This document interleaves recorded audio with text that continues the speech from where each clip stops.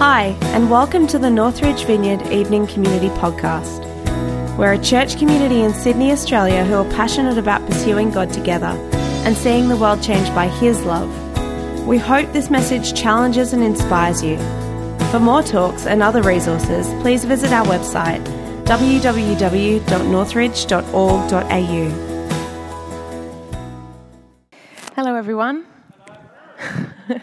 As Laura said, my name's Lucy. I've been a member of this church community for over 4 years now, which is like, yeah, I'm British and they've accepted me, so it's great.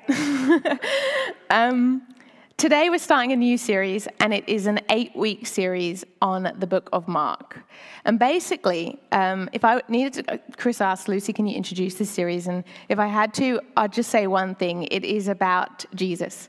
And we're just going to learn about Jesus for 8 weeks. We're going to get to know him better, and we're going to see how knowing him better, or experience how knowing him better, can transform our lives. So that's, in a nutshell, what this series is about. And I wanted to start by exploring, why are we even studying the life of Jesus? As Christians, or many of us are Christians, some of you might still be exploring, Jesus is very important to us.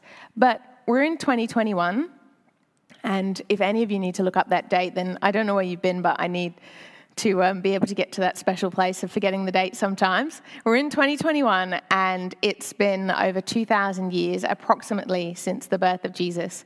And Jesus was born into a culture entirely different to the one we now find ourselves in. Hello. And one thing that I realized was that the problems that we face and the challenges that we face now, some of them didn't even exist because they've been produced by the technology that we now have that we didn't even have when Jesus came to this earth. So why do we study his life, and why is it so important to study his life? And I think I just wanted to reiterate this point. It's a little bit back to basics. Some of you might know it, but it's kind of overing it again. Basically, this book, the Bible, is all about God. Or I'm going to use the term Yahweh to talk about God sometimes in this when I'm chatting to you today, because it will make more sense later on. It will kind of make things a little bit easier.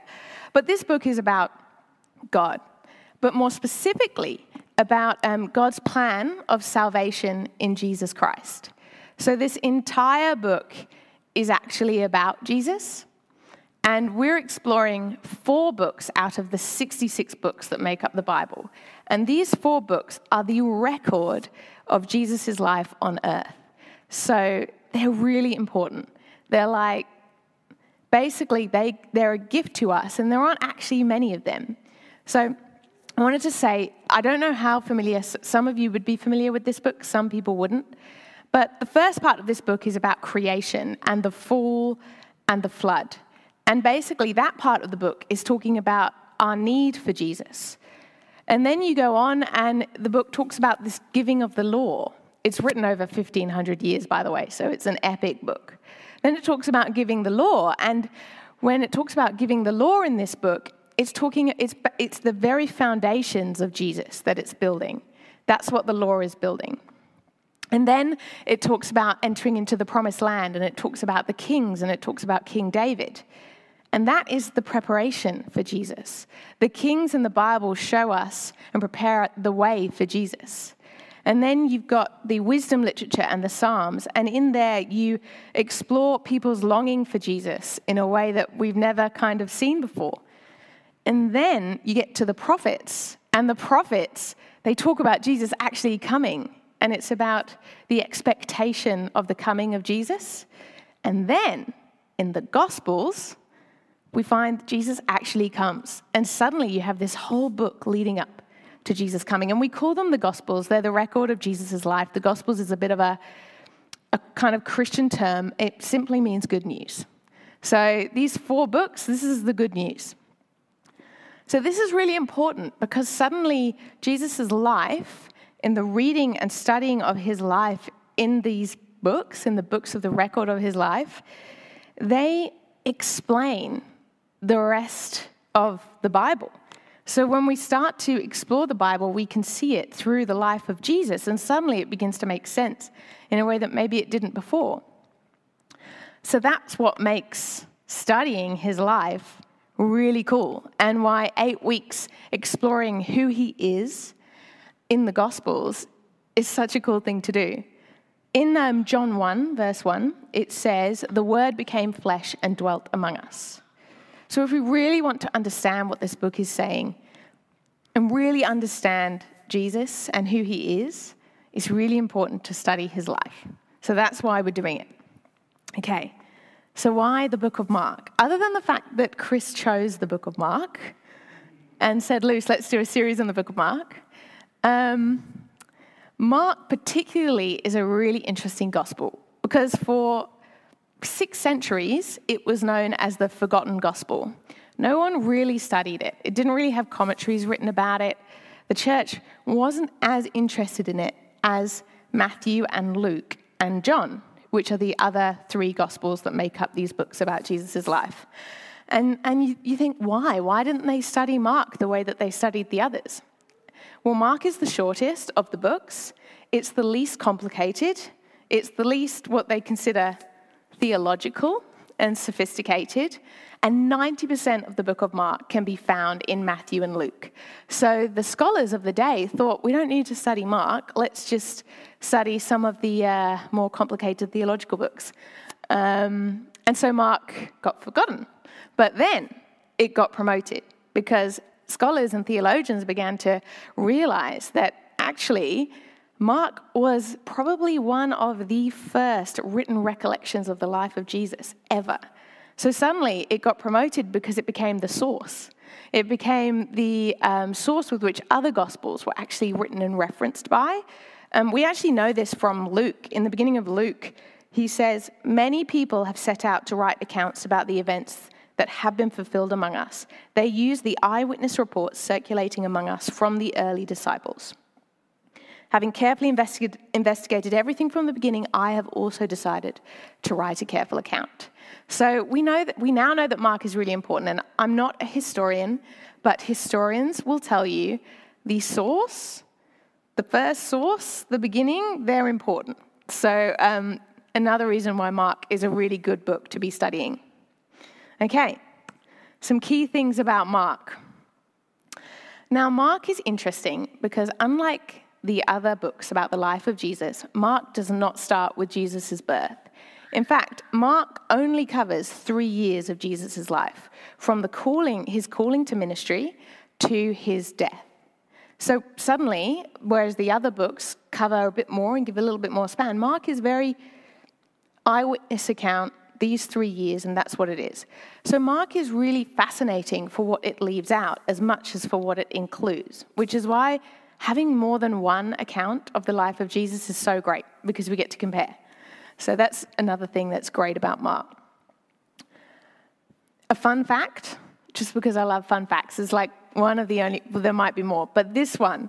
We know that Jesus was a carpenter because of the book of Mark. Now, some of you, Jesus is known as a carpenter, and in Matthew it talks about Jesus being the son of a carpenter, but Mark is the one that tells you that Jesus is actually a carpenter. So when we talk about Jesus being a carpenter, that's thanks to Mark. It focuses less on theology, like I said, and more on the impact of the story to the people around Jesus. And that's really important because Mark is really interesting in that it talks about these amazing stories that happen, and we're going to look at them over the next 8 weeks. And I am just introducing this. There are going to be some people sharing some great stuff about some of the things written in it.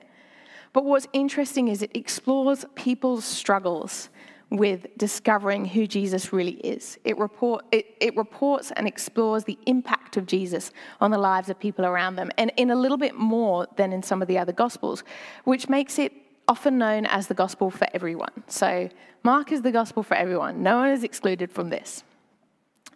All right, now I've introduced it and hopefully got you excited about reading the book of Mark over the next 8 weeks. We're just going to go straight to the very beginning. Mark 1, verse 1. So if anyone's got their Bibles with them, pull them out, or your phones or anything. There are some Bibles underneath the cross if you need to have one. And we're going to start at the very beginning. Okay, so in Mark 1, verse 1, it says, the beginning of the good news about Jesus the Messiah, the Son of God. Now, that's the end of the sentence in my Bible, but it might not be the end of the sentence in yours. I am going to mention some grammar here, but I'm doing a disclaimer. I'm not actually that good at grammar in any way, but I've been reassured that this is true. This phrase or sentence is fascinating because it doesn't contain a verb, which means that it's not actually a sentence, which is interesting to start a book. And that's because it's actually a title. So if we want to look at what Mark's about, like a little essay summary, for example, then all we have to do is read the first part of Mark, and it's the beginning of the good news about Jesus the Messiah, the Son of God. We're at the beginning. It tells us, and we're about to read, everything we're about to read is the beginning of this story. So verse 1 isn't the beginning. This whole book is the beginning of the story. So if we think about reading Mark as the beginning of the story that's about to unfold and the beginning of the good news, then it changes the way we look at it. The Gospels are just the start of the story, and that's how we're going to explore it in the next 8 weeks. So what's the significance of the first few verses in Mark? So you got Mark 1, verse 1. I've said this is the good news about Jesus, the Messiah, the Son of God. It began just as the prophet Isaiah had written. Look, I am sending my messenger ahead of you, and he will prepare your way. He is a voice shouting in the wilderness, prepare the way for the Lord's coming, clear the road for him. So it's really interesting because he starts with a title, and then he goes straight into the Old Testament. And he goes straight into 2 quotes from the Old Testament from Isaiah and Malachi. And he says 2 things in these verses. He says he's talking about a messenger going ahead and preparing the way. And then he's talking about who the messenger is preparing a way for, and that is the Lord. Now, a little bit of context. The Jewish people believed not only that their Savior was coming, but that their Savior would be God himself, which is really important because the Jewish people truly believed that Yahweh himself would come down to earth and save them. And so this was part of the context of trying to understand who Jesus was and why kind of later in life he caused a bit of a stir. Basically, Mark is saying in this, he reads this out, he's referring to 2 prophecies, and just a segue to this, he talks about a messenger coming, and then he talks about preparing the way for the Lord. But who is the Lord? Now, what's really interesting, and again, another slight side segue, but I promise you it will make sense. The New Testament is actually written in Greek, not Hebrew. The Old Testament is written Hebrew. But when the New Testament refers to the Old Testament, they quote the Greek translation of the Bible, not the original Hebrew, which means that the word Lord has already been translated from Yahweh to Lord because the Hebrew people didn't believe in writing the name of God down. And they would either change the name of God to Adonai, meaning Lord, or they would write 4 letters and not say the name ever. So when Mark is quoting this passage in the Old Testament, he's talking about the Lord. But what we actually know when we look at the original is that Lord in this means Yahweh. So this messenger is preparing for the coming of Yahweh, God himself, not a master or a lord. And so that's really important to recognize because he is quoting a prophecy from the Old Testament talking about a savior coming. And then he is saying, by the way, he's come. And he says it by announcing at the very beginning, Jesus Christ is the Son of God, Messiah. So Mark was not only saying Jesus was one who represented the Father's authority, but then goes on to say Jesus Christ, the Son of God, is Yahweh himself. Now, one of the things that's really interesting is that why does he need to quote 2 prophecies from the Bible to prove that Jesus is Yahweh? Why does he need to do that? Doing a little bit of research, I found out that when you use the term the Son of God, at that time, not now when we hear the term the Son of God, often we associate it with the divine. But back then, they didn't actually associate it with the divine. When people used the term the Son of God, it actually referred to someone, a special representative of God, not necessarily a descendant of God, but someone who has been given the status of a firstborn son and who represents the Father's authority in that place. So it's a really great title, but it doesn't necessarily mean Jesus is divine. And so Mark wants to give him this title, but then also wants to go on and say, actually, he is God. He is the Son of God, and he is God.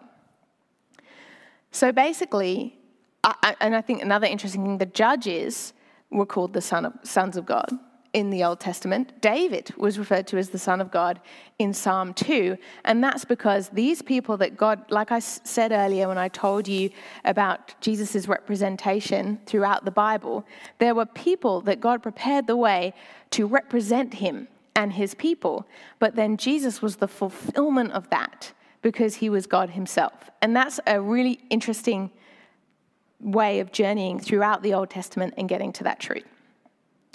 So basically, the apostles, Mark is one of the first people to define that term, the Son of God, into the divine. And suddenly we recognize it and associate it with Jesus. But to the people reading this for the first time in the church, they would have needed clarification. They would have needed them to say, no, he is God himself. And then in verse 3, it says, he is a voice shouting in the wilderness, prepare the way for the Lord's coming. Now, what Mark is saying, and I won't read all the way through Mark, but basically this messenger that Mark is talking about is John the Baptist. Now, John the Baptist was a man who came before Jesus, just like this passage says, and prepared the way for his coming. Now, John the Baptist was an interesting character, but highly respected at the time. And what Mark was doing when he was writing the beginning of his gospel was saying, Jesus Christ is the Messiah, the Son of God. The messenger, that was John the Baptist. Jesus, he is God and he has come. And so the whole of Mark is now being read in the context of the truth of who Jesus is. So in actual fact, the challenge of reading the book of Mark is not working out who Jesus is. The challenge for the book of Mark was people understanding who Jesus was. And over the next 8 weeks, we will explore some of the struggle of people to actually understand, okay, yes, you're the Messiah, but what does that mean? Doesn't the Messiah come with a sword and a shield? And we've just got through Easter, and we've just remembered again why Jesus came, why Mark is writing all of this down. So we've got that fresh in our minds, recognize what Jesus has done and what he is doing and what he is about to do was beyond the comprehension of understanding. There was no one in studying the whole of the scriptures that could have predicted that Jesus would have done what he did and the way that he did it. So basically, at the very beginning of his gospel, he's saying, this is undisputed. He is the Son of God. He is the Messiah. He is God himself. And let me show you how. And then Mark's exploration of people's challenge to understand who Jesus is really helps us, because sometimes it's hard for us to get our head around some of this understanding. And this is really important. And basically, question, Jesus is the Son of God, but he is also God. And then you get really confused, because in Christian traditions, we have something that we call the Trinity that thankfully every single person who teaches with a disclaimer that says, this might not make sense and I don't really understand it. Because when you begin to explore the complex unity of God's identity, we as humans just don't really have the words to describe it. I'm going to give it a little go, but if it doesn't work, come and see me after, help me do it better. I want to take us down to Mark 1, verse 9 to 11. And this is Jesus' baptism story. And this is a story that isn't just found in Mark. This is found in every single gospel. In fact, it's pivotal to what is about to happen next. And it's in Mark 1, verse 9 to 11. Let's see if I can find it. One day, Jesus came from Nazareth in Galilee, and John baptized him in the Jordan River. As Jesus came up out of the water, he saw the heavens splitting apart and the Holy Spirit descending on him like a dove. And a voice from heaven said, "You are my dearly loved Son, and you bring me great joy." Jesus is baptized, the Holy Spirit is present in the form of a bird, and the heavens open and God speaks. That picture of the heavens opening is actually kind of harks back to creation, when God spoke the world into being. So suddenly we know from this passage, what does Yahweh look like when he comes to earth? He looks like the embodiment of Jesus, the representation of the Holy Spirit as a bird, and a voice from heaven, because Yahweh is 3 in 1, and Jesus, the Son of God, he's one part, one and all 3. So basically, that is my attempt at an explanation, but it's actually the disciples or the apostles who write the Gospels that try and explain that. They try and explain God in 3 persons, and they try and explain that it goes beyond our ability to understand. But we do know that Jesus is the Son of God and is God himself. And one thing I just wanted to draw out from this is the term God the Father. Now, God the Father is a term that Jesus used more than any other. And in fact, before Jesus used it, it wasn't a common occurrence for the Father to be used as a term to represent God. But Jesus, in coming down to earth, intentionally wanted to represent who God was and that God was a father. Let me just see if I can scroll up. That would help, wouldn't it?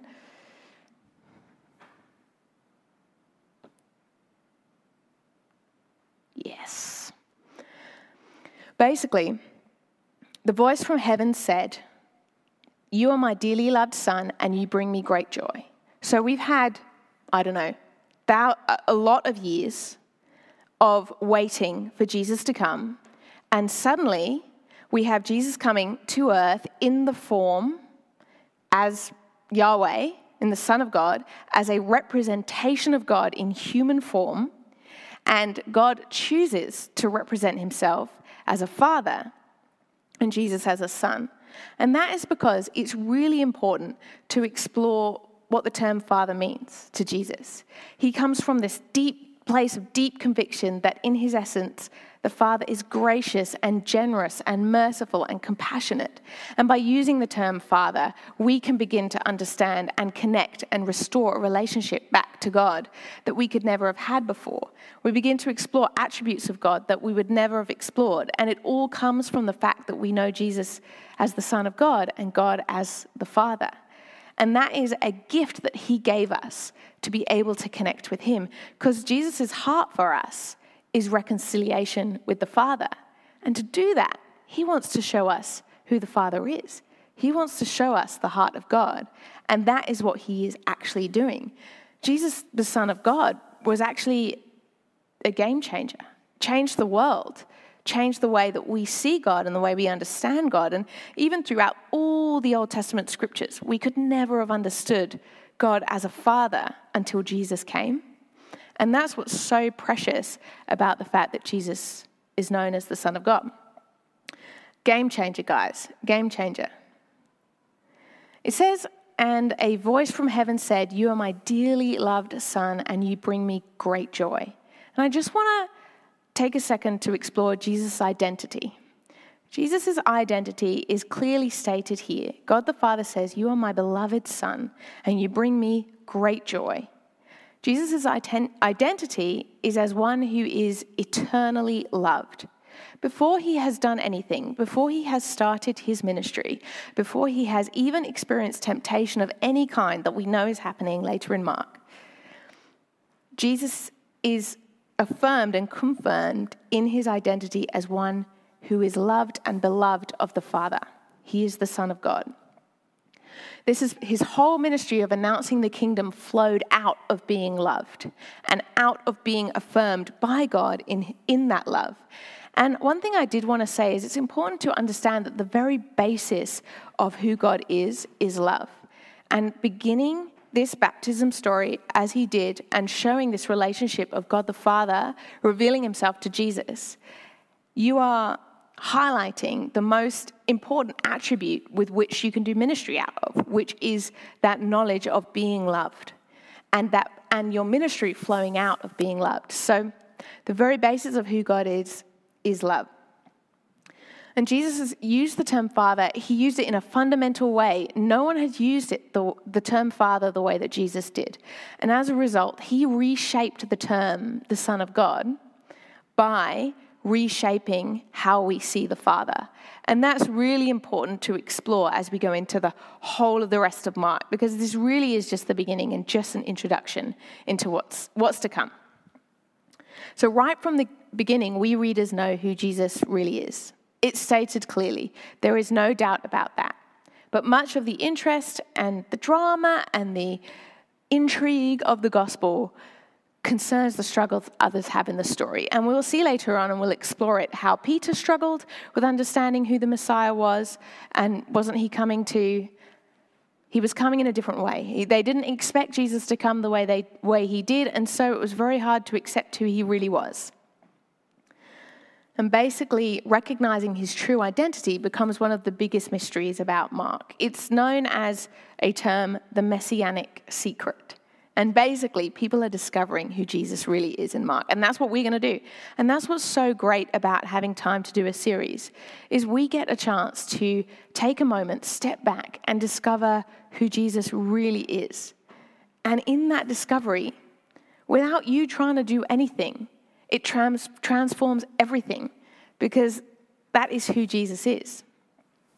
Finally, I wanted to explore the concept of being ambassadors for Jesus.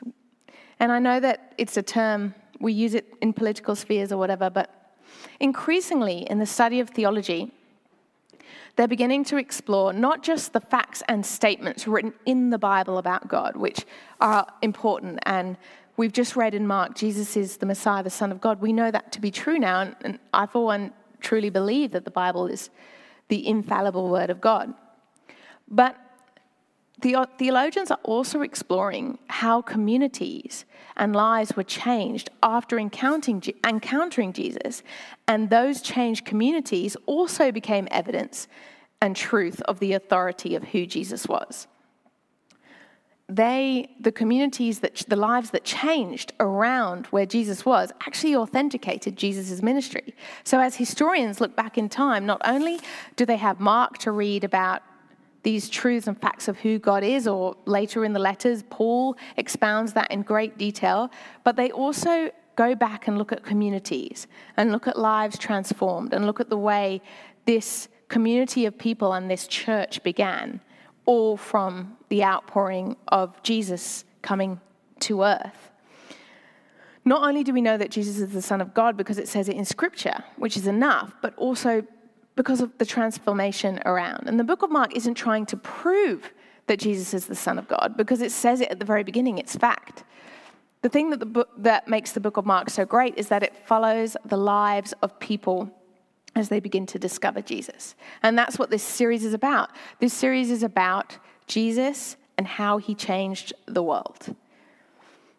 God sent the patriarchs, as I said earlier, Abraham, Isaac, Jacob, and that established a nation.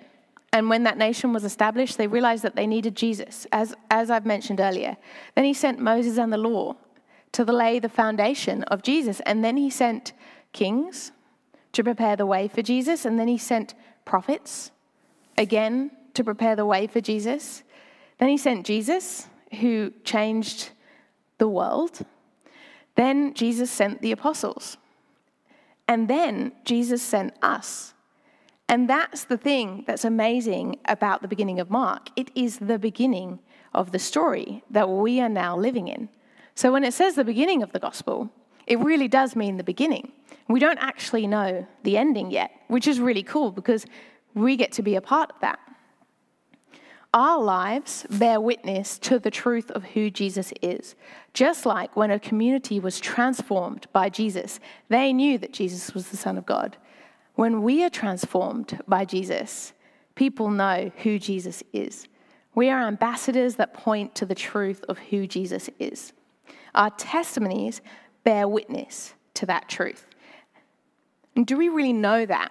Do we really know that our lives completely and utterly point to the truth of Jesus and his identity?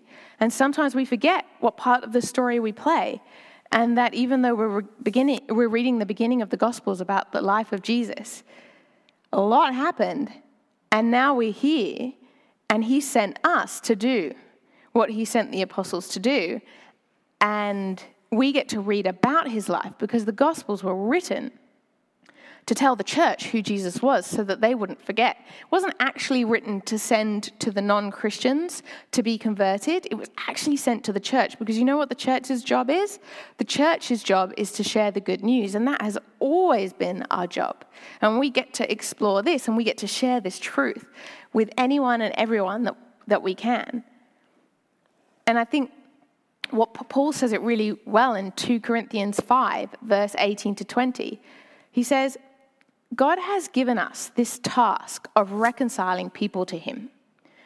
For God was in Christ reconciling the world to himself, no longer counting people's sins against them. And he gave us this wonderful message of reconciliation. So we are Christ's ambassadors. God is making his appeal through us. We speak for Christ when we plead, come back to God. So we are evidence that Jesus is the Son of God, and our lives, just like those in the book of Mark, serve to authenticate the truth about his teaching. It's a big, big story, and we are part of it. Jesus came to change the world. He came to bring us back into relationship with the Father, the God, the creator of the universe, Yahweh. If you'd like to meet this Jesus, there's no better time, because we're about to spend 8 weeks discovering who he is. And Jesus is there and came to earth to reveal the Father and to restore us back to him. If you'd like to move from hearing about him to beginning to bear witness about him, now's the time to do that. His life impacted those around him so massively they were never, ever the same. He impacted many of our lives so massively that it's never the same. We don't know the light that we are shining just by walking around, just by saying a kind word or smiling to someone as we walk past them. But Jesus does, because that's what he sent us here to do. So studying his life and studying his impact on the world around him really does change everything. Hopefully, this has introduced what is to come. There are going to be some great things shared. And Mark, like I said, it really is a great book. And so I would encourage you, if you'd like, to read this over the next 8 weeks. Read this book. It's not very long, and it's a good read. So give it a go. You know, we're going to, hopefully, I can send out some stuff I can tell you what some of the things coming up could be, so you want to read them in advance. But essentially, with this truth in mind and this knowledge of where we're about to go, what can we do to shine Jesus' truth in the world? And what can we do to be ambassadors of Jesus? What can we do to continue this amazing story that's to come? So that's the introduction to the book of Mark for you. Now, over to you. But no, with this in mind, in exploring this a little bit more, I felt that it's a really good time to just recenter our hearts in focus towards him. And so if you'd like and you want to stand up, and maybe we could pray together and explore some of this. So everybody stand. And one of the things I'd love to do together, if you'd like, is to actually, Jesus taught us a few great things when he was on earth, and one of the things he taught us was the Lord's Prayer. And he taught us how to pray, our Father. And what is so cool about the Lord's Prayer is that Jesus spoke about the Father a lot, more than anyone else. And not only did he talk about my Father, he said, our Father in the Lord's Prayer, suddenly inviting us to connect with God the Father in a way that we never had before. So I don't actually have it on the screen, but I'll say one. Does everybody know the Lord's Prayer? There's a few hands up. So we'll just say it together, okay? Our Father, who art in heaven, hallowed be your name. Your kingdom come, your will be done, on earth as it is in heaven. Give us today our daily bread, and forgive us our sins as we forgive those who sin against us. And lead us not into temptation, but deliver us from evil. For yours is the kingdom, the power, and the glory, forever and ever. Amen.